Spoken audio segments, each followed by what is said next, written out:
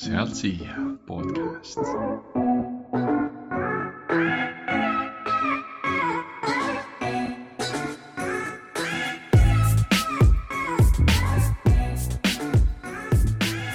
Tere kallid kuulajad, mina olen Thomas Tammus ja minuga on Argo Metsaru. On alustamas sealt siia podcasti järjekordne episood ja sealt siia podcast räägib tublidest Eesti inimestest, kes on ehitanud nullist üles midagi erakordset. Meie külalisteks on ettevõtjad, kultuuriinimesed, näitlejad, lauljad, poliitikud, arstid, sportlased, treenerid ja kõik need inimesed, kes on jõudnud oma tegemistega sealt algusest ehk sellest ainsast säravast ideest siia, kus nende idee ja visioon on ka reaalselt teostunud. Tänases saates on meil külas mees, kes on isa, harrastussportlane, vlogger, kuid ameti poolest eelkõige tuntud kui kinnisvaramaakler. Meie külaliseks on Jorma Liivalaid. Jorma on läbi ja lõhki spetsialist kinnisvara valdkonnas. Ta on olnud nii kinnisvara hindaja, küll aga tänaseks enam kui 6 aastat kinnisvaramaakler ja teinud sellel perioodil ligi 200 tehingut. Täna räägimegi lähemalt, milline on olnud Jorma teekond. Mõnusat kuulamist kõigile. Tere Jorma! Tervist! Aitäh, et võtsid aega ja tulid siia meiega kokku saama ja oma lugu jagama. Nagu meie podcastile kohane, siis läheme kohe sinna lapsepõlve, et läheme natuke ajast tagasi ja äkki räägid, et millega sa noorena tegelesid ja kuhu siis kõige rohkem oma tegevustest need aega panid? Kõigepealt tänan kutsumast. Ütlen kohe ära, et mingi suure mõtlejaga tegemist ei ole siin, et kohe podcasti kutsuda või suuri mingeid originaalseid ideid, kontseptsioone jagada, aga kuna me tuttavad oleme, ehk selline lõbus vestlus, võib-olla minu kogemuse põhjalt mingid ebaoriginaalsed ideed kellelgi teiselt, mis ma olen näinud, on olulised, et võib-olla kellelegi väärtust suudame pakkuda. Noorena põhimõtteliselt üks koht, mis ma endas avastasin, ma olen töökas. See oli selline, me oleme kõik maapoisid Lääne-Virumaa kandist, ikka vanaema juures heinapõllul suvel, kartulipõllul, nii edasi. Edasi kooli ajal juba suvedel sellised suvetööotsad. Huvitav tagasivaates ongi just see, et kas see on avastatud, et ma olen selline, kui töö on, siis kätt ette ei löö või see on just töökasvatus, aga et see on väiksest selline põnev koht, millele tagasi vaadata. Võib-olla teine, mis noorena juba hiljem, kui kooliaega, gümnaasium, ülikool. Gümnaasiumi ma lõpetasin 4-5-ga, aga see ei tulnud, see ei tulnud raske töö pealt.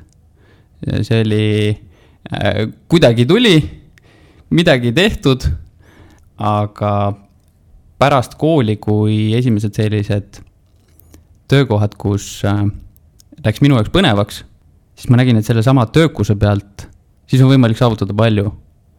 Ja siis ma olen valmis, kui asi on minu jaoks põnev, hüppama sinna sisse 12 tundi päevas, mõtlema, tegema, kui eksid, kui ei tule välja uuesti, ehk need töökus kokku panna sellega, et kui asi on minu jaoks põnev, siis see on, mis ma vähemalt tagasivaates enda noorpõlvest ma ei tea, avastanud vähemalt nüüd tagasivaates.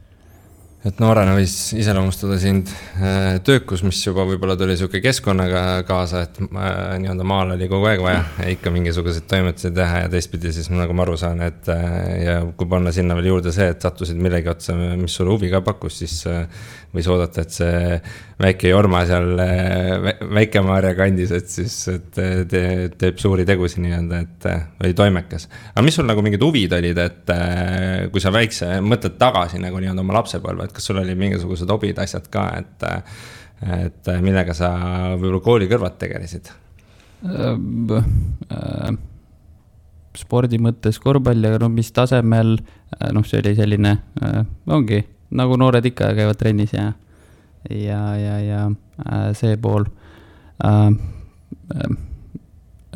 Muid, mida nagu vaadata, et see on jälle tagantjärgi mingite punktidega kokku ühendamine, aga siin ongi, kui selle töökuse juurde jälle tagasi tulla, et pigem siin võib-olla eeskujusid kiita, vanemaid, kelle pealt me palju kas õpime või alateaduslikult kopeerime, et see on, kus ma olen eluaeg näinud enda isa, kes on väga töökas mees ja see on, kus mina vaatan alt üles, et respekt ja kas siin nüüd edasises sellises karjääris nooruse hobid on kuidagi rolli mänginud. No võib-olla, kui ma olin tõenäoliselt kuskil 11, võib-olla kuskil sellises vanuses, siis ma kogutud taskurahaga kuskilt sünnipäevadelt ostsin esimese osaluse tollel ajal. See oli kuidagi investeerimisriskiga fond, siis oli veel Hansapanga ja Ühispanga aeg ehk varases nooruses juba siin kätt proovinud erinevate riskivaradega, nii et no võib-olla mingid sellised kohad seal olid, aga tõenäoliselt mitte liiga tõsiselt ja siin ütlen, et rohkem eeskujud, rohkem selline, mis on lapsepõlvest ma näen kaasa võtta. Mainisid, et sa olid 11, kui sa seal esimese siis nii-öelda investeeringu tegid. Kas see tuli ka vanematelt või kust see tuli? Kas sa ise juba õppisid kuskilt juurde, lugesid, kuulsid või kuidas see juhtus? Too aeg, nii, mis vanuselt minnakse kooli? 7-selt. Vist on veel 7? Ei, siukest, jah. Umbes 7. No ma tean, meil sellel ajal kodus internetti ei saanud olla, et no see selline, et noh, nüüd proovida sinna vanus panna, et kas see oli seal alla 10 natukene peale ja kust see tuli, aga seda ma mäletan, et see oli jah, minu välja otsitud asi ja väga lähen. Et ei olnud see olukord, et keegi söötis selle ette, et näeks tahad või taha, et ise kuskilt nagu otsisid, uurisid, et noh, see on juba kõlab nagu Warren Buffetti moodi, et siin mingisugune kuskil 10-selt on mingi tehing tehtud, et ma arvan, paljud nagu ei suhestu siin, et nii noored nagu, noh, okei, jah, see ei olnud nüüd mingi suur tõsine asi, aga et noh, üldse see, kui esimene kogemus tuleb, et see on väga lahe. Ja noh, investeerimisega on, eks ole, et mida varem alustad, seda suurem on lõpuks siis see tootlikkus ka, aga natukene lapsepõlve juurde, et põhikoolis sa olid Väike-Maarjas ja pärast seda sa läksid Noosse, on see õige? See on õige. Väga hea ja kui ma õigesti mäletan, eks ole ka, et seal tegelikult oli ka ju mingi, või noh, Nõo on ise vist ikkagi sellise teadus- või matemaatika suunaga, et ilmselt see oli ka teadlik otsus sul, miks sa selle kooli valisid? Ta on reaalkallakuga kooli, aga mina käisin loodusklassis. Jorma tahtis lihtsalt kodust ära saada. Kas ma tahtsin, seda on vanemad erinevate selliste põhjendustega tagantjärgi öelnud, miks nad mind tahtsid kodust välja. Aga nii see on. Okei, väga lahe. Mõni näide, miks sind taheti minema? Väike-Maarja pahandustest eemale. Tervitame siin Jorma vanemaid ja kogu Väike-Maarja kuulajaskonda. Aga täname Jorma vanemaid, hea otsus. Või siis, jah.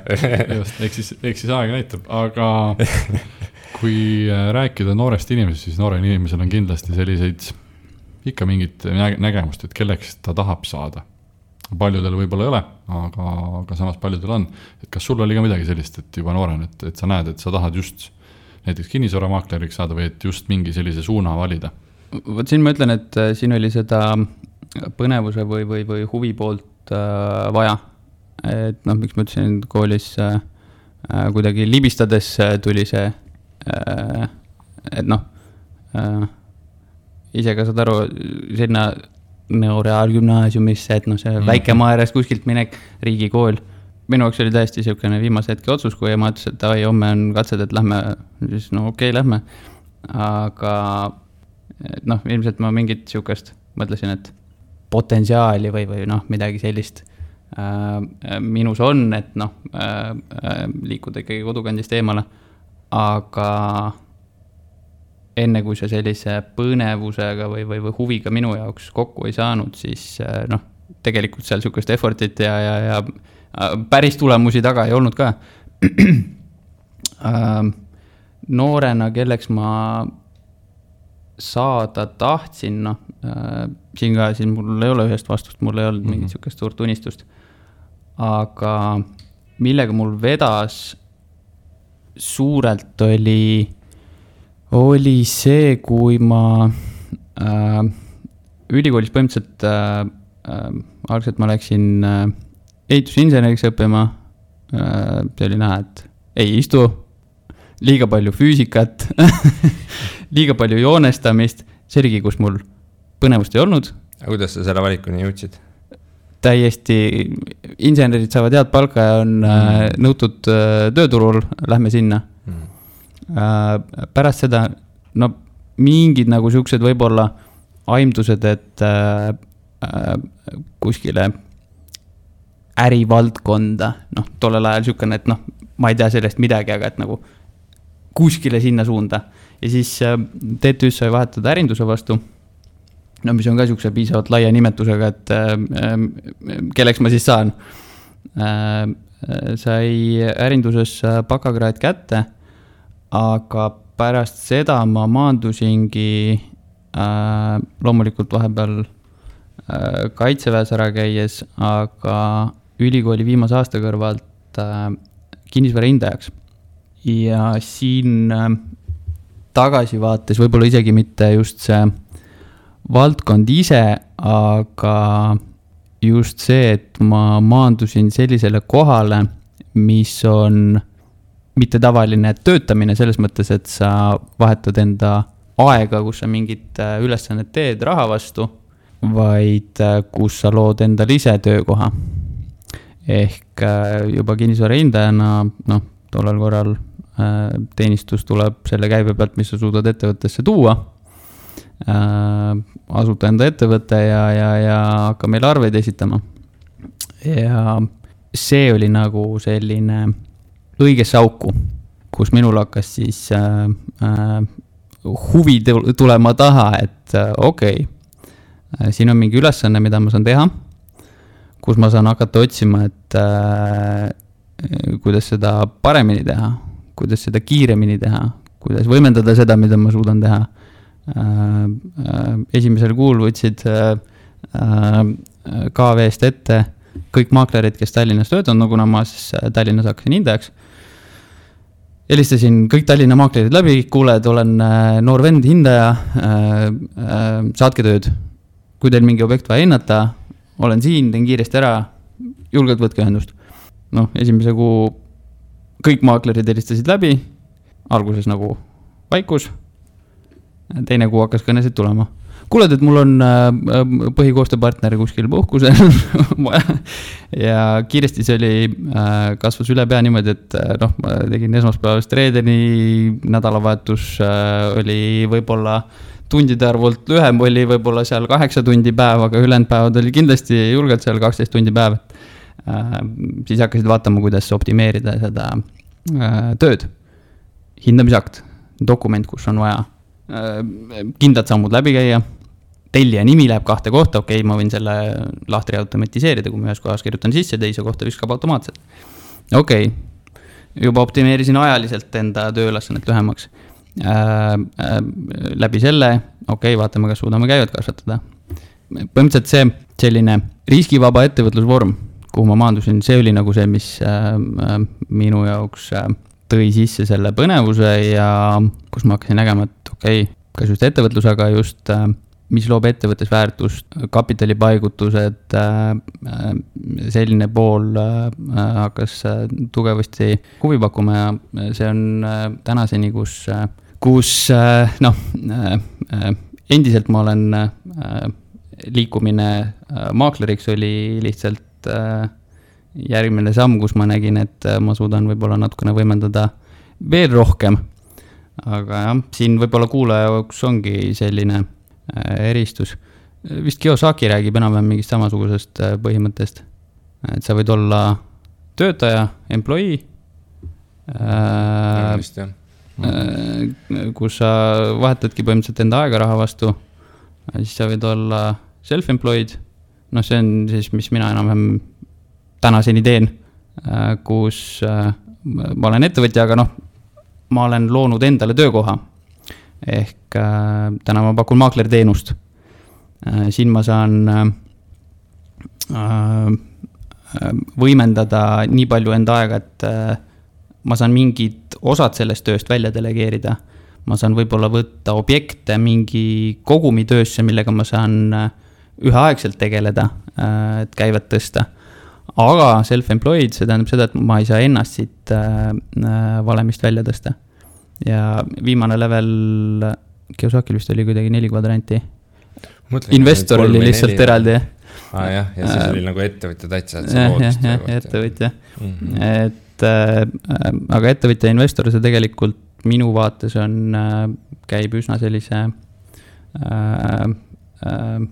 ühe vaate alla, et see on ikkagi kapital, mis läbi ettevõtte keha loob inimestele väärtust, mille eest inimesed on valmis maksma sellele ettevõttele, kus siis omanike kapital tulevasi rahavoogusid toodab, et praegu mina olengi seal keskmisel astmel ilmselt mõnda aega veel rahulikult, sellepärast, et mul on põnev.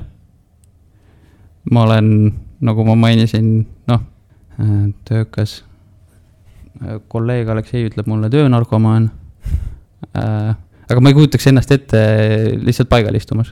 See on, kus ma ütlen, et ma ilmselt siin võib-olla 10, täna olen 30, võib-olla 40-ni tahangi rabeleda. Aga paralleelselt kasvatada ka seda viimast aastat, kus juba kapital mulle tulevasi rahavoogusid võiks võimaldada, kus siis mina ise osalema ei pea. Taustaks ja ka kuulajatele, et me olime Jormaga koos ühikas toakaaslased ja siis ma mäletan ka, kuidas sa tõid selle efektiivsuse nüansi välja, et kuidas sa kinnisvara hindajana nii-öelda vaatasid, et kuidas mingisugused lahtrid võib-olla täites seal vormil mingid asjad teeks efektiivsemaks, et kui ühe koha teedad, et siis teise kohta ka läheb, et täitsa kinnitan juttu, ei räägi udujuttu, täitsa nii oli, mäletan, kuidas Jorma seda tegi, nii et aga... Üks asi kuulajale veel, et Robert Kiyosakit siin mainiti, 4 kvadranti, et mingi Googledaga ka saate nagu täpsem ülevaate veel sellest Jorma mõttekäigust. Rikas isa, vaene isa raamatus seda seletati. Aga et juba tõid välja, et kuidas sinna kinnisvara valdkonda jõudsid, saan aru, et huvi nagu valdkonna vastu, teiselt poolt oli väga suur oluline komponent see, et see oli ise enda peremiseks, oled sa ise leid endale töölaua. Aga ikkagi toimus see muutus nii-öelda hindajast maakleriks, et võib-olla, mis olid need võib-olla mingi 2-3 põhi nagu tegurit, mis nagu suunasid sind, et miks sa tahtsid nagu maaklerina edasi liikuda, mitte just kinnisvara hindajana, et tegu on oma sisult ikkagi 2 eri tööga. Ja võib-olla äkki seletad ka, et mis see hindaja ja maakleri vahe üldse on?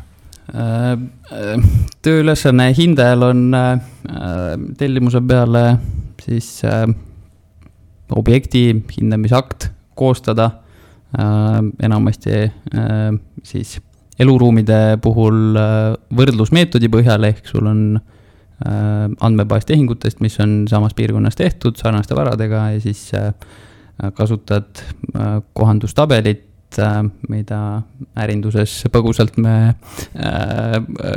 ka õppisime. Argo on sama bakakraadiga. Ei ole mingi tuumafüüsika, aga põhimõtteliselt selline siis ülesanne.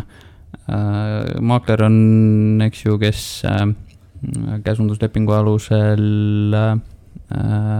aitab kinnisvaraobjekti müügiprotsessi ellu viia. See vahetus hindajast maakleriks siin nii väga võib-olla neid põhjuseid, et ma nüüd oleks tahtnud maakleriks võib-olla liialt ei tähtsustaks üle. Siin pigem olid hirmud, et peab hakkama müügitööd tegema, kus ma ise olen võib-olla selline loomult rohkem introvertsem. Aga selles mõttes võimalust ma nägin. See oligi, küll ma kogemust vähem teekonnas seal üsna alguses, aga hindajana ma olin näinud, et mingid siuksed piirid hakkavad ette tulema, kus seda optimeerimist ja võimendamist teha saab. Maaklerina vähemalt tundus, et sellist võimendust enda ajal on võimalik siis rohkem kasutada. See oli võib-olla üks selline natukene tõukav, aga siin rohkem võib-olla isegi sellised ka kokkusattumused. Ühelt poolt oli tollel ajal ka hindajatele kutsestandardid muutumas ja kuna ma olin nii roheline koolist alles tulnud, küll kiiresti õppisid, kuidas tellimusi saada, kuidas käivet teha, aga standardid mul veel ei olnud ja siis oligi niisugune poole aasta küsimus, et kas saad standardi ära teha ja seal vist oli isegi mingi selline kogemuse nõue, mida kui sa oled alles alustanud, sul ei ole võimalik seda täita, et siis tuli see vahetus maakleriks. Aga siin võib-olla üks teine lugu, mis kuulajale isegi on nagu parem õppetund või niisugune, mis mina olen enda jaoks õppetunniks võtnud, oli see, et tänaseks minu selline siis äripartner Aleksei, kes oli enam-vähem samal ajal ruutmeetrit kinnisvara, mida me täna koos siis peame, kus me koos maaklerid oleme, oli enam-vähem samal ajal asutanud, kui mina hindajaks hakkasin. Ja selle lühikese aja jooksul, mis mina olin hindaja kuskil seal 6 kuud, eks kuidagi meil teed ristusid, võib-olla ma Alekseile ka siis helistasin, et kuule, saada tööd. Ja me olime jõudnud päris palju juba koostööd teha, kus tema mingi objekti müüs, hindamisakti oli vaja ja kui ühe korra olid juba teinud kiiresti, eks ju, koostöö oli sujuv olnud, siis hakkaski minu kaudu hindamisi enda objektidel, kus tehingut käisid tellima. Aga ühe korra juhtus nii, et vaatasin, seal hindajana ma olin osa suuremast ettevõttest. Seal küll tellimuste peale siis arved, seda infot oli sul vaja majandada ise, aga kogu info sa saatsid raamatupidajale, kes väljastas arve, mille siis sina edastasid kliendile. Ja arve ma olin väljastanud hindamise eest, aga makstud oli hindamisakti eest 2 korda. Ja hakkasin vaatasin, et maakler oli maksnud hindamisakti eest ja siis tellijatest ma ei mäleta kumb, kas ostja või müüa, siin vahet ei ole, igal juhul 2 inimest oli sama hindamisakti eest tasunud, siis helistasin, Aleksei tänaseks mu partner, et kuuled, et mis case on, et mis teil sassi läks, et kellele ma raha tagasi kannan. See oli tema jaoks nagu piisav selline ajend, et kutsudagi, ilmselt võib-olla mingi tänu mõistes, et lähme võtame kerge kohvi, aga eks ta hakkas mulle siis sealt ideed müüma, et tule maakleriks, tule partneriks. Milleni see viinud ongi, tänaseks sügisel minul saab 7 aasta ruutmeetri kinnisvaras ja maaklerina. See koostöö on olnud meile mõlemale väärtuslik sarnaste väärtushinnangute tõttu. Seesama fairness on üks näide sellest, kus raha kanti rohkem fair on, et me maksame tagasi. aga Aleksei võttis sellest välja, et mees läheb enda tavapärasest tööst kaugemale, et veenduda, et see raha jõuaks õigesse kohta tagasi. Mitte ei lase sellel minna, et järelikult ta ka edaspidi käitub õiglaselt ja ausalt olukordades, mis võib tekkida. Tänu sellele, et meil sellised väärtused, fairness, me oleme mõlemad väga tulemustele orienteeritud inimesed, me oleme mõlemad valmis kapitaliga riskima, et inimestele väärtust pakkuda, see on, kus meie mudel on tulnud, me investeerime kordades rohkem raha ühe objekti ettevalmistusele kui keskmine maakler Eestis, et lihtsalt, et objekt müüdud saada, aga me teame, et see meie jaoks kiirendab käivet, me suudame objektid kiiremini müüa, müüjad on rohkem rahul, meil tuleb rohkem soovitus, businessid, sellised. Me oleme mõlemad väga pereinimesed. Sellised väärtused, kus see koostöö on ilmselt püsinud ja püsib pikalt tänu sellele, et meil on sarnased väärtused. Ja see on minu hinnangul ettevõtluses oluline, et sul oleksid partnerid, keda sa saad usaldada ja üks õppetund siit ongi, et ümbritse ennast inimestega, kellel oleksid sarnased väärtused, kellel sul oleks midagi õppida, sellist kohad, aga teiselt poolt ka see, et kuidas Aleksei selle otsuse tegi, mind kutsuda enda ettevõttesse, on insight. Kui inimene jälgibki seda, et näed, ta oli fair selles olukorras ja et see oli tema poolt siukene ilmselt hea käik, mida nüüd tagantjärgi ma suudan hinnata. Aga jah, seda on nagu vinge vaadata, et ligi 7 aastat on ju oled maakler olnud, oli see, mis ma siin intros ka ütlesime, aga tegelikult on tähtis öelda, et sa oled 7 aastat sama ettevõtte alt tegutsenud koos sama partneriga ja siin nagu ilmestabki seda, et tegelikult see väärtushinnangud on väga olulised, et ühe inimesega nii kaua oled koos seda sama asja ajanud, et selles suhtes on väga vinge. Aga ma ei tea, kas me tuleme selle kinnisvaramaakleri päeva juurde, et räägime siin sellest, et sa oled täna maakler, aga võib-olla kuulaja, kes igapäevaselt ei kujutagi ette, mida kinnisvaramaakleri päev endas üldse hõlmab. Milline on sinu päev? Siin võib-olla jah, et mis isegi näinud näiteks uudistest loed, et jälle keegi kuulsus läks kinnisvaramaakleriks, eks tundub justkui üli lihtne töö, et mine ja hakka tegema ja siis hakkavad rahajõed voolama. Kas on siis tõesti nii, et milline see päev üldse on? Rahajõed voolama siin seda garantiid kellelegi ei ole, aga kõik muu on, nagu ma ütlen, see on niisugune ettevõtlusvorm.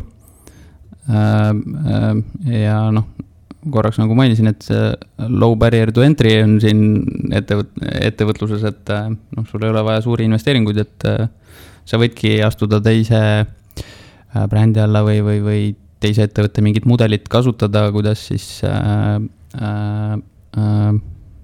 klientidele hakata väärtust pakkuma. Aga see, kuidas sa seda teed, kuidas su päev välja näeb? See ongi sinu ettevõtlus, sina selle lood. Võib-olla mis siin päevast, ilmselt siin on ka selline progressioon maaklerina, et ettevõtluse juurde see tagasi tuua algselt alustava maaklerina, kui meil oli visioon teenust kuidagi teistmoodi pakkuda, siis oli puhtalt see, et võta telefon ja palun, siin on inimesed, kes üritavad enda korterit müüa, nad on käe üles tõstnud, mul on vaja müüa ja palun lahenda nende probleem.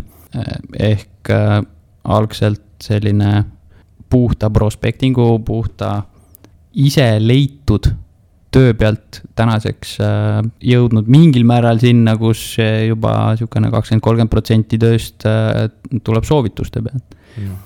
Tuleb olemasolevatel objektidel, kus müüd ridakat, ostjal vaja korter müüa. Kuna sa seal juba väärtust suudad näidata, mingil määral ka see, et sa müüd seda toodet, mida nemad tahavad, et siis loogiline on ka kortermüüjad. Sellised, kus su päevastruktuur ilmselt muutub.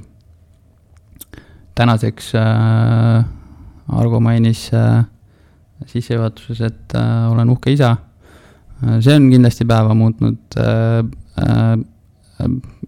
Mingil määral siin maakleri tööst kõik alati toovad välja sellise paindlikkuse, et jah, ongi paindlikkus. Aga ma näengi seda sellise ettevõtlusvormina. Lihtsalt siin ongi, sina ise vastutad selle eest, et tulemus oleks, sina oledki selles valemis see põhilüli. Aga see, kuidas sa teed, see on suuresti sinu enda teha, sinu enda ideed, sinu enda innovatsioon, kuidas sa inimesteni jõuad, mis väärtust sa pakud ja nii edasi. Minu kontor on seal, kus ma laptopi lahti võtan. Tihti ma sõidan autoga Tallinna peal ringi, ühelt näitamiselt teisele kohtumisele, vahepeal teen autos tööd, käin, võtan kiire mingi söögi, ilmselt ma seda ka, kas see on autos kuskil niimoodi, et see on selline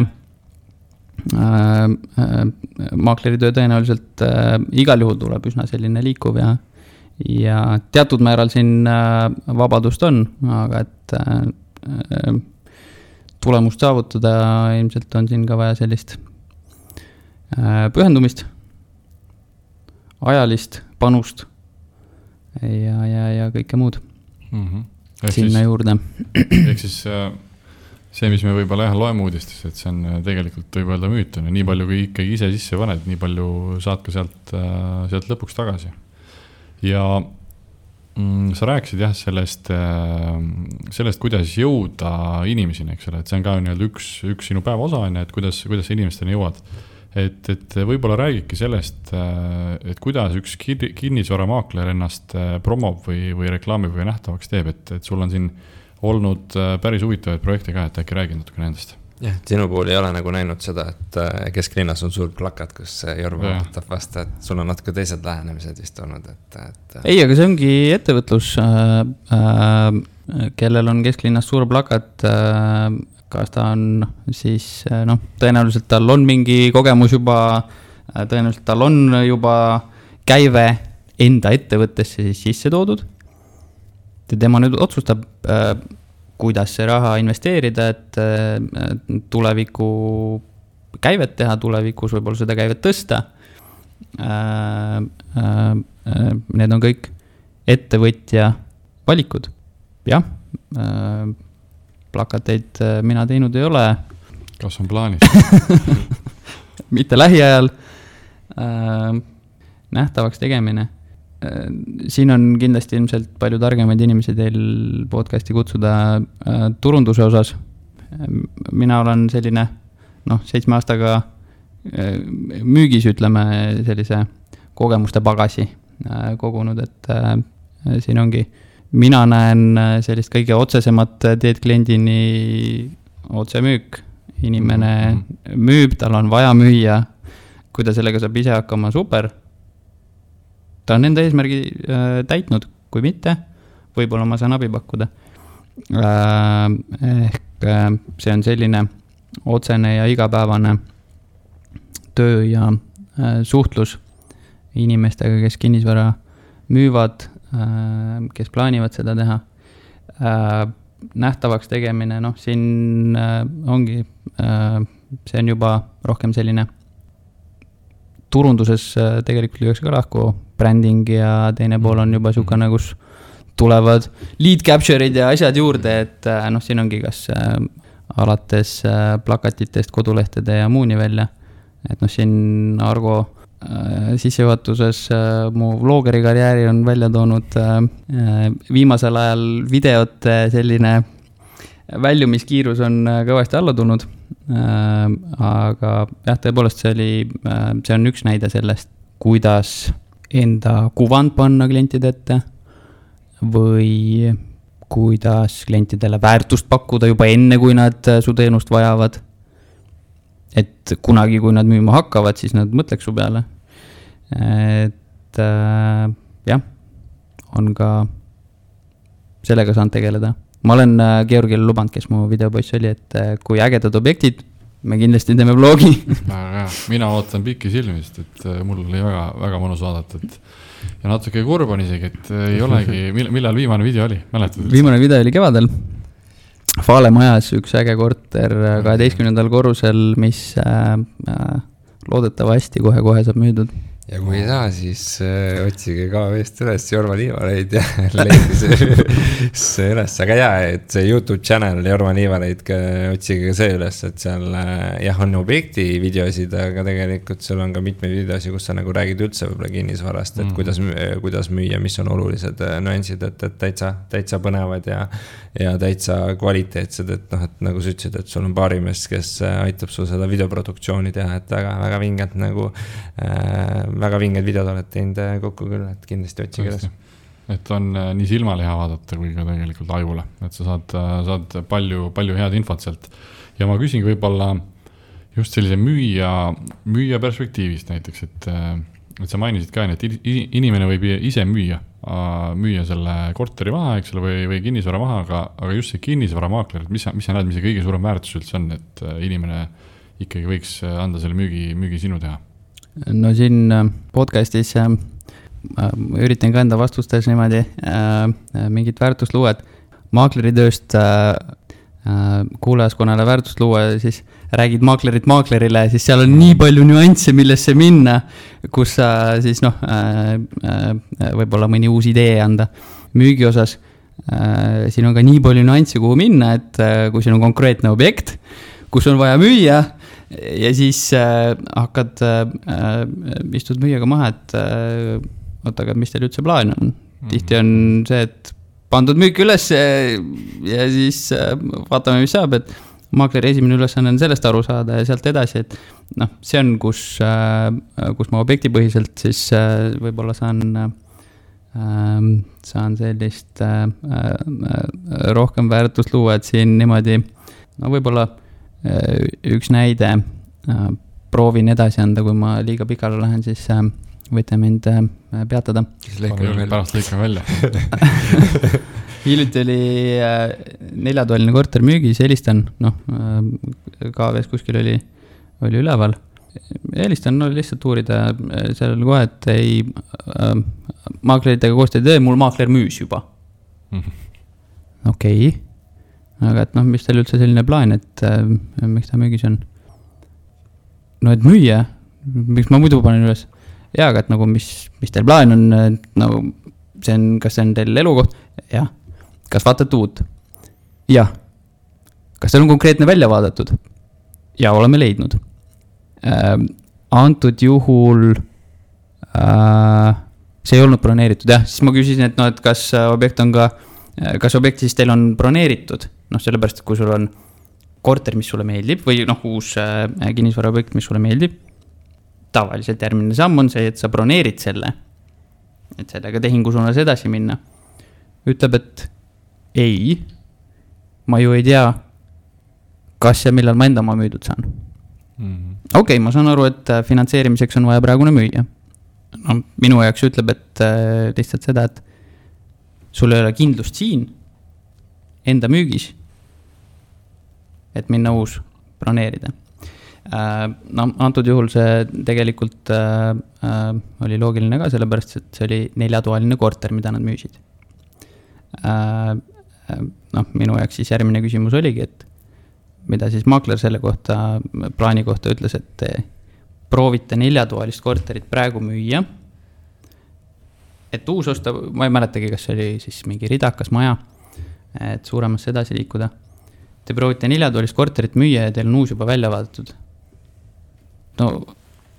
Kuidas te kindlustate selle, et te jõuate praegu siin müüdud, et see uus objekt osta, et te lihtsalt saate pettumus osaliseks 4-toalise korteri müügi periood, täna ei ole buum, et see ikkagi võtab aega. Siit ei tea, mis maakler müügi kohta ütles, mis tal öelda, kui ostjad käivad, aga keegi osta. Siis ma uurin edasi, et kuidas ostjad siin finantseerivad.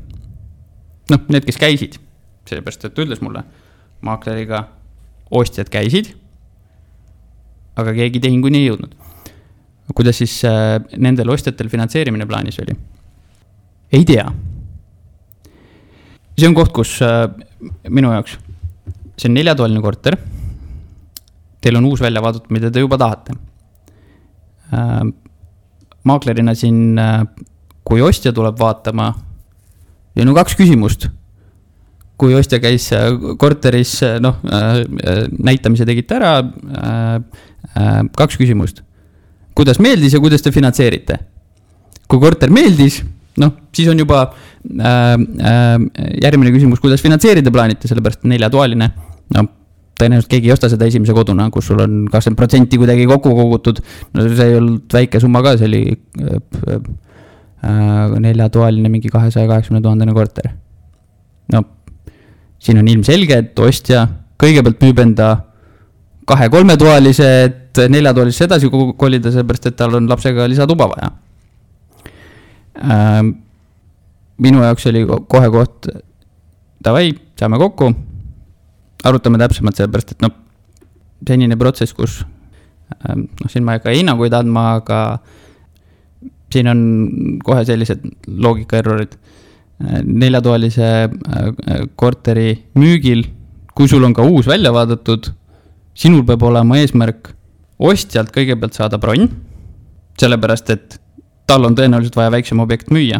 Seal käia vaadata see väiksem objekt üle, öelda rahulikult müüme, ärge muretsege, siin on võimalik sellise perioodiga müüa, selline hind kätte saada, käige kinnitage pangaga, et te pärast seda laenu saate ja me broneerime teile. 4-toalise omanikul on selleks hetkeks pikema perioodiga bronn ja ettemaks. Aga nüüd ta läheb tänasel turul majaomaniku juurde, kes ootab, et üldse keegi tuleks. Ja kui sa lähed ettemaksuga riskivabalt, mis sa oled enda ostjalt saanud, selle paned müüjale lauale, näed, mul on vaja 5 kuud, aga ma tulen ostan. Muidugi ta on nõus. Aga et see kett ära teha, seda ei ole ise võimalik. See ei ole koht, kus sa müüjana saad küsida ostjalt, et kuidas sa finantseerid, need juba hakkavad vaatama kuidagi meil. Maaklerina see on loogiline küsimus, mida oodatakse. Ja maaklerina see on loogiline, et ma uuringi ostjate situatsiooni. Neil on vaja enda objekt müüa. Ma lähen annan selle osas nõu. Ma ütlen neile, et teie 2-toaline müük, see on tunduvalt likviidsem, see ei ole probleem, me müüme siin ja müüja on valmis teid ootama. Lihtsalt on ettemaks, et müüjad oleks valmis teid ootama. Ja ma avatult ilmselt räägingi, et müüjal on plaan järgmine objekt osta, kus kui tema saab siin kindluse, ta saab seal enda jaoks ja me saame kõik tehingud ilusti tehtud. See on, kus maaklerit on vaja, et seda näha, selle jaoks ongi vaja kogemust, siin on vaja küsimusi küsida, see on, kus enamasti maakler väärtus loob. Edasi on juba sellised, mis siis selline müügi osas, sul seal objekti osas, mis sinu müügimudel on, mis sinu ideed on ja muutused müügi osas, mis sa näed vaja tuua. No väga lahe vaadata, nägime sisuliselt terve selle müügiprotsessi on vale öelda, aga ütleme seal müügikõne vähemalt, et kui sa tahad endale selle kliendi leida, kelle kinnisvara müüa, et teid selle kenasti selle loogika välja ja tegelikult, et ongi, et kui pole varem kinnisvara müündega, siis teagi, siis isegi ka esimese hooga mõtleks võib-olla paned selle kuulutus üles ja siis vaatab, mis saab, aga tegelikult tuleb kõiki asju teha väga õiges järjekorras ja see on see koht, kus maakler tuleb abiks ja aitab seda suurt pilti näha, et kuidas sa tegelikult peaksid seda protsessi vaatama, et päris huvitav. Ehk siis maakleritel mitte tülitada tavaliselt kuulutused, eks ole, vist kv.es või kuskil mujal. Et tegelikult just võib-olla need inimesed peaksidki seda maaklerabi kõige rohkem vajama. Ma ei ütle seda, sellepärast, et siin kas, ma ei tea, turg on nii buumib või likviidsem objekt seal 2-toaline, kui see ongi nii nõutud asukohas õigesti hinnastatud, see saabki müüdud. See on fine, siin ei ole midagi moraalselt halba, siin ei ole midagi, kui see ongi nõutud piirkond, tõenäoliselt ta saab ka enam-vähem sellise turuväärtuse kätte. Sellise juba vähem likviidsema objekti puhul, siin ongi, et võib-olla ta saab ka müüdud, aga enda teadmata müüb alla turuväärtuse, et selle tehtud saaks, aga jah, siin kõikide inimestega mina kui maakler niikuinii koostööd ei tee. Aga kui ma kuskil kellegiga suhtlen, niimoodi situatsiooni mõistan, mingid kohad on välja, mis kohe ma näen, et siin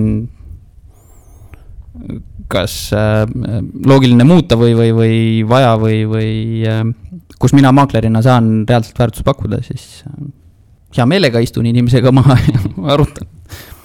Saan loodetavasti ideid anda ja jah, osadega koostööd sealt teeme, et see on minu hinnangul selline loogiline protsess.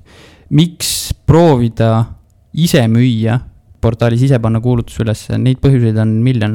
Me oleme kunagi teinud ka mingeid uuringuid, mis me leidsime kõige suurem osa vastas, et no see tundub lihtne, milleks mul maakleid vaja, panen kuulutus üles ja saab.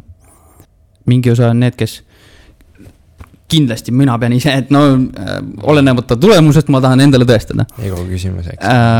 Mingi osa on, kellel on kehv kogemus või kelle tuttaval on kehv kogemus maakleriga. No tundub loogiline, et proovid ise.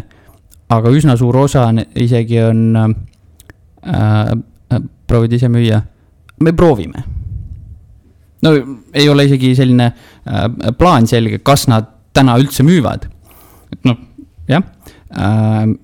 Samast uuringust, kui me lasime esimese nädala jooksul müüjatele täpselt samamoodi helistada, nagu meie helistame, siis tulid sellised vastused. 6 aja pärast, kui täpselt samadele inimestele helistada, mingi osa nendest oli müügini jõudnud. Täpselt sama, kus on, ma ei tea, kõva nõudlusega piirkond, äge objekt, sai tehtud. Väga hea, nende jaoks on eesmärk täidetud. Nüüd ülejäänutest, põhimõtteliselt täpselt pooled olid 6 aja pärast juba võtnud maakleri. Nendest üks osa oli need, kes, 10% olid need, kes igal juhul ise, endiselt ikka vaja tõestada. Ja ülejäänud seal 30-40%, kui sa täpselt läbi sarnaste küsimuste jõuad millegini ja suudad öelda, et näed, kuuled, et siin on see koht vaja muuta ja tõenäoliselt ma suudaksin näidata sul müüa, siis nad on valmis sinuga kohtuma, nad on valmis maakleriga koostööd tegema. Ehk põhjused, miks ise proovida, on miljoneid. Lõppkokkuvõttes fakt on see, et kinnisvara müük tegelikult on keeruline protsess. Ehk see on, kus 90% lõpeb maakleriga, kui KV-s võtta, panna otse omanikult versus terve turg, circa 92% on pakkumisel maakleri kaudu. See on fakt, et müük on keeruline ja teistpidi teine fakt on see, et müüjatel tegelikult, päris tegelikult ei ole vahet, kuidas nad selle tulemuse saavutavad. Nende jaoks on oluline kahetoaline müüja 3-toalisest edasi liikuda. Kui nad saavad enda summa kätte, et seda teha, nende jaoks lõppkokkuvõttes ei ole vahet ja kui sa neile suudad näidata, joonistada välja, et kuule, näed, meil on siin skeemis vaja see muuta, nad on ratsionaalsed inimesed, siis jah. Korra hüppaks su enda loole tagasi sinna kohta, mis on tõenäoliselt küsimus, mis on ikkagi sealt siia podcastile hästi kohane, et ikkagi raskustest ka natuke rääkida, et mis on need suuremad katsumused selle teekonnal olnud ja võib-olla ma korra spetsiifilisemalt küsiks veel siia selle juurde, et kui kaua läks sul aega, et esimene müük tuleks ära? Sest ma nagu mäletan, et see ei tulnud üldse libedalt, et täna ma intros ütlesin, et 200 tehingut on pika aja jooksul tehtud, aga minu arust see äkki, kui ma mäletan õigesti, siis ega esimene nii kiiresti ei tulnud. Ma mainisin, et ma loomult olen pigem introvertne inimene. Aleksei teab tagantjärgi rääkida, et esimesed kohtumised, kus võib-olla käisime koos, et ta oli selline kogenum maakler mul kõrval, siis rääkis. Ma nagu robot seal midagi üritan selgitada, et inimesed absoluutselt ei viitsi kuulata. Et esimese tehinguga läks aega pool aastat. Pool aastat. Et kus ma... Milles sa elasid? No täpselt. Õhust ja armastusest. no see on koht, kus ongi, et kui selline näed, et tegelikult on võimalik ja endasse usud, et noh, ma ei tea, see on minu jaoks nagu kuidagi selline loogiline jätkald või kui nii ei saa, siis saab teistmoodi midagi muuta, proovida teist lähenemist, et jah, hindajana mul selles mõttes sissetulek oli olemas, see oli jällegi nullist loodud ise, hüppasin maaklerina pool aastat ilma sissetulekuta. No, oli aegu, kus mul ei olnud raha, et süüa osta, aga kuidagi sa elad selle üle, kui sul endasse usku on, esimene tehing oli tehtud, siis edasi hakkas juba libedamalt tulema ja noh, siin ongi, kui sul on usk endasse, kui sul on õppimishimu, et noh, kõik sellised asjad, te küsite, et kuidas ma väärtust suudan luua, see tegelikult on õpitav või noh, selles mõttes, kui ma tehinguid veel ei olnud teinud, siis seda kogemust saada on muidugi keeruline, aga kui sa oled selles valdkonnas sees ja igapäevaselt mõtled sellele kaasa, et kuidas nüüd ikkagi see värk käib, et sa lõpuks mõtled selle välja. Et sa ei andnud alla? Ma ei andnud alla. See on võib-olla tegelikult ülitähtis punkt, sest et ikka no pool aastat, eks ole, ilma sissetulekutega. Ma arvan, vähesed siin mõtlevad veel, et kuule, ikka läheks teeks mingit tööd edasi. Isana ma seda ei teeks. See on oluline, miks ma, või noh, mis ma enne välja teen, et ma noorena sattusin sellisesse valdkonda või sellisesse positsiooni, kus oligi riskivaba ettevõtlus, võta mudel, kuidas kinnisvara müüa, käi paku teenust müüjatele ja see on puhtalt sinu enda aeg on see investeering. jah, sinna sattumine oli mingil määral, ma ütlen, hindajaks sattumine oli niisugune kokkusattumus, maakleriks sattumine oli selline kokkusattumus, aga siin ma olen näinud enda jaoks võimalust, ma olen leidnud mingi asja, kus ongi, kus ma usun endasse, kus mul on põnev ja jah, kui usk on endasse olemas, siis ongi, siis sa hakkadki saavutama. Väga head sõnad, millega võiks selle põhiosa kokku tõmmata tegelikult isegi. Aga enne, kui me kiirküsimuste juurde läheme, natukene võib-olla ma juba aiman, et see võib olla see esimene tehing, aga tegelikult nendest 200 tehingust circa, eks ole, et milline see kõige meeldejäävam on ja miks just see? Äkki tuleb midagi kohe ette?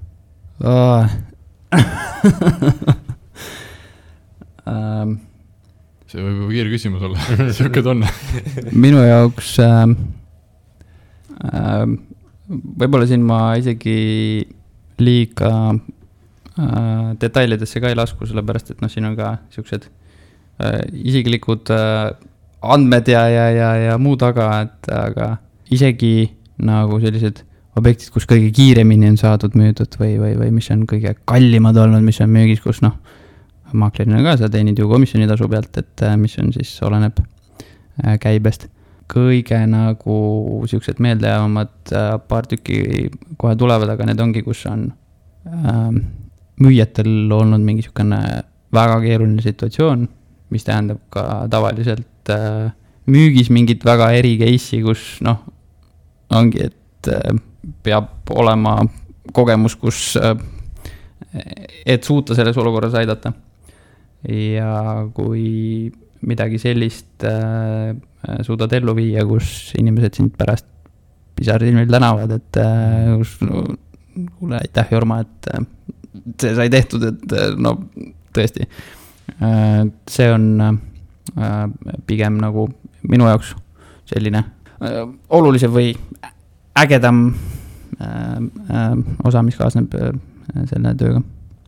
Ehk siis need tehingud, kus, ütleme nii, et maakleri ülesanne... Kus saad inimest aidata? Jah, et maakleri ülesanne on ikkagi inimest ju aidata selle probleemiga ja seal, kus see tegelikult see tänu on kõige siiram olnud, ehk siis kus see võib-olla abivajamine on kõige suurem, et siis need on tegelikult need kõige magusamad selles võtmes, et toidavad seda enda patareid ja ütlevad, et teed õiget asja. Väga lahe. Ma arvan, küsimusi meil on nagu hulgi. Meil on lihtsalt, ma arvan, siin üle 20 küsimuse veel listitud ära. See tähendab ainult ühte asja, me peame sind uuesti tagasi kutsuma. Aga kuna saateaeg hakkab otsa korrale jõudma, siis liigumegi kiirküsimuste juurde ja mida me ei ole sulle ette saatnud. Ja Argo teeb väikse sissejuhatuse ka. Mis need kiirküsimused on? Niimoodi me tavaliselt oleme teinud. Sport 500 palun. Et saate lõpus küsime mõned välkküsimused ja et mängureeglitest rääkida, siis vastus tuleb kohe kiiresti ja lühike ja siis laiendame, kui on põhjust. Esimene mõte, mis pähe tuleb. Nii et ei mõtle kohe ütle, et see nii-öelda traditsiooniline või legendaarne ütlemine nagu on. Ja huvitav punkt võib-olla siia vahele ka, eks ole, Jorma mainis siin Sport 500, et Jorma ei ole üldse mitte spordikauge inimene, tegemist on inimesega, kes on korraldanud isegi maratoni. Jah, saab nii öelda. Tänaseks on tegemist ikkagi peamiselt isaga. Okei, siis võtame spordimehe tiitliselt maha. Lihtsalt mitu maratoni oled jooksnud? 7. No, et. Millal järgmine tuleb? See aasta? See aasta ei tule. Me oleme täna siin augustis, kui see välja tuleb, siis see ongi ilmselt langeb maratoniga samasse aega, see on septembris, et see on natuke. Ma olen küll mõelnud võib-olla minna see aasta mingile lühemale distantsile, et saada see maratoni särk kätte. Medal kätte, medal seina. Teha see 10 kilti läbi või midagi. Jooksmas ma ikka käin sellepärast, et isana üks koht, mis ettevõtjana või jällegi sukene self-employed, et siin sa saad mattuda täielikult töösse, kui sa lased, sellel minu jaoks, kuna see on põnev, siis poissmehena see tähendaski, hommikul ärkasid, hakkasid tegema, õhtul enne kui magama läksid söögi kõrvale veel vaatasid videosi, kuidas ise olla parem, üritasid mingeid uusi ideid saada, et niisugune 14 tundi päevad. Tänaseks ma olen isa. Huvitav, kuidas see on ka muutnud. Esiteks, spordiosa on vähemaks tulnud, aga elu on tsükliline, eks. Aga vaba aeg perega veetes, see on niivõrd palju kallimaks läinud või olulisemaks. Nii eurodes kõige emotsionaalselt lapsega ka kulud. Ehk see kuu, viimased 2 kuud olen jooksuga valmistunud, et läheme vähem kui nädala pärast juba Norra. Matkabussi rentisime, et siis oleks piisavalt võhma, et selline 17-kilone laps selle kandekotiga mägedesse viia, nii et eesmärgid muutuvad. No, et saad sinna maratoni tegema minna nii-öelda. Aga kiirküsimused. Ja selline väike põige ka. Väike põige siia juurde, hästi ütleme nii, et eks sport on sulle oluline osa tegelikult ajas olnud. Aga kiirküsimused. Esimene, kui sul oleks võimalik omandada endale üks supervõime, siis mis see oleks? Lendamine. Aha, lendamine. Aga täpsusta, miks? Paari sõnaga, miks just lendamine? Ütlesid, et esimene mõte? Jah, nii.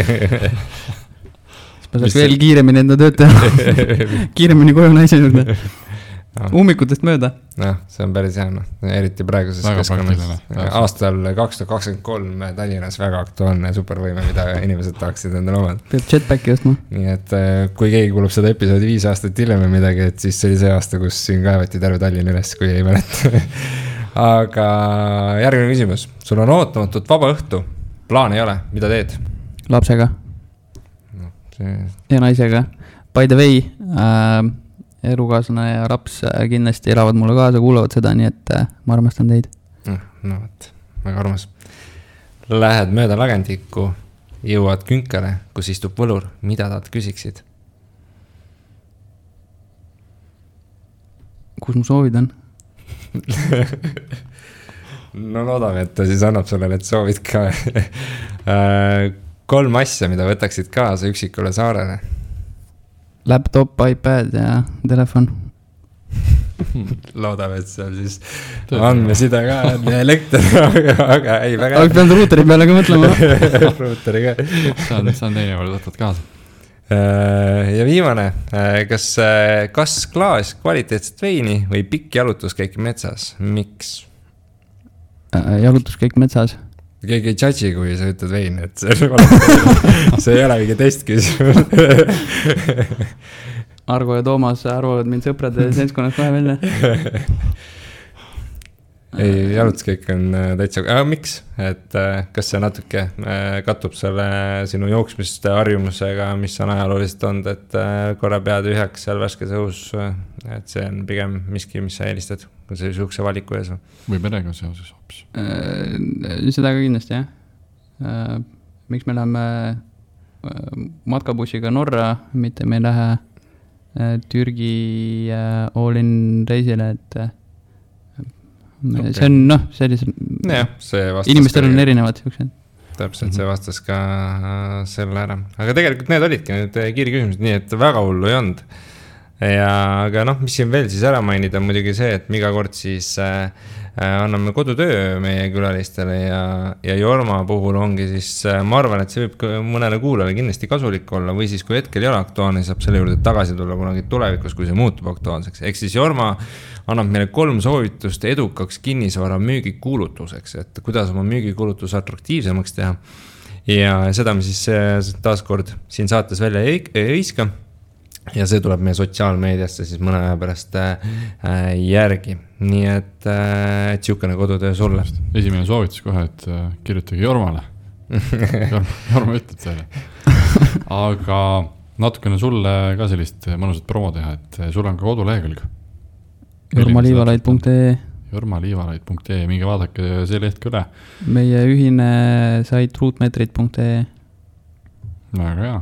Et veel sellist lugemist ja ideid, kui on huvi kinnisvara vastu. Aga suured tänud Jorma enda lugu jagamast ja usun, et külalistele tuli siit väga palju huvitavaid mõtteid ja ideid, mida siis kas enda elus rakendada või siis kinnisvara müügis rakendada. Ja kindlasti külastage ka meie kodulehte, sealt siia podcast.ee ja meie sotsiaalmeedia lehte Instagramis. Kirjutage meile julgelt, kuidas meie saated teile meeldivad, mida saame teha paremini ja milliseid osalejaid soovite saates veel kuulda. Meie poolt tänaseks kõik. Ciao! Ciao!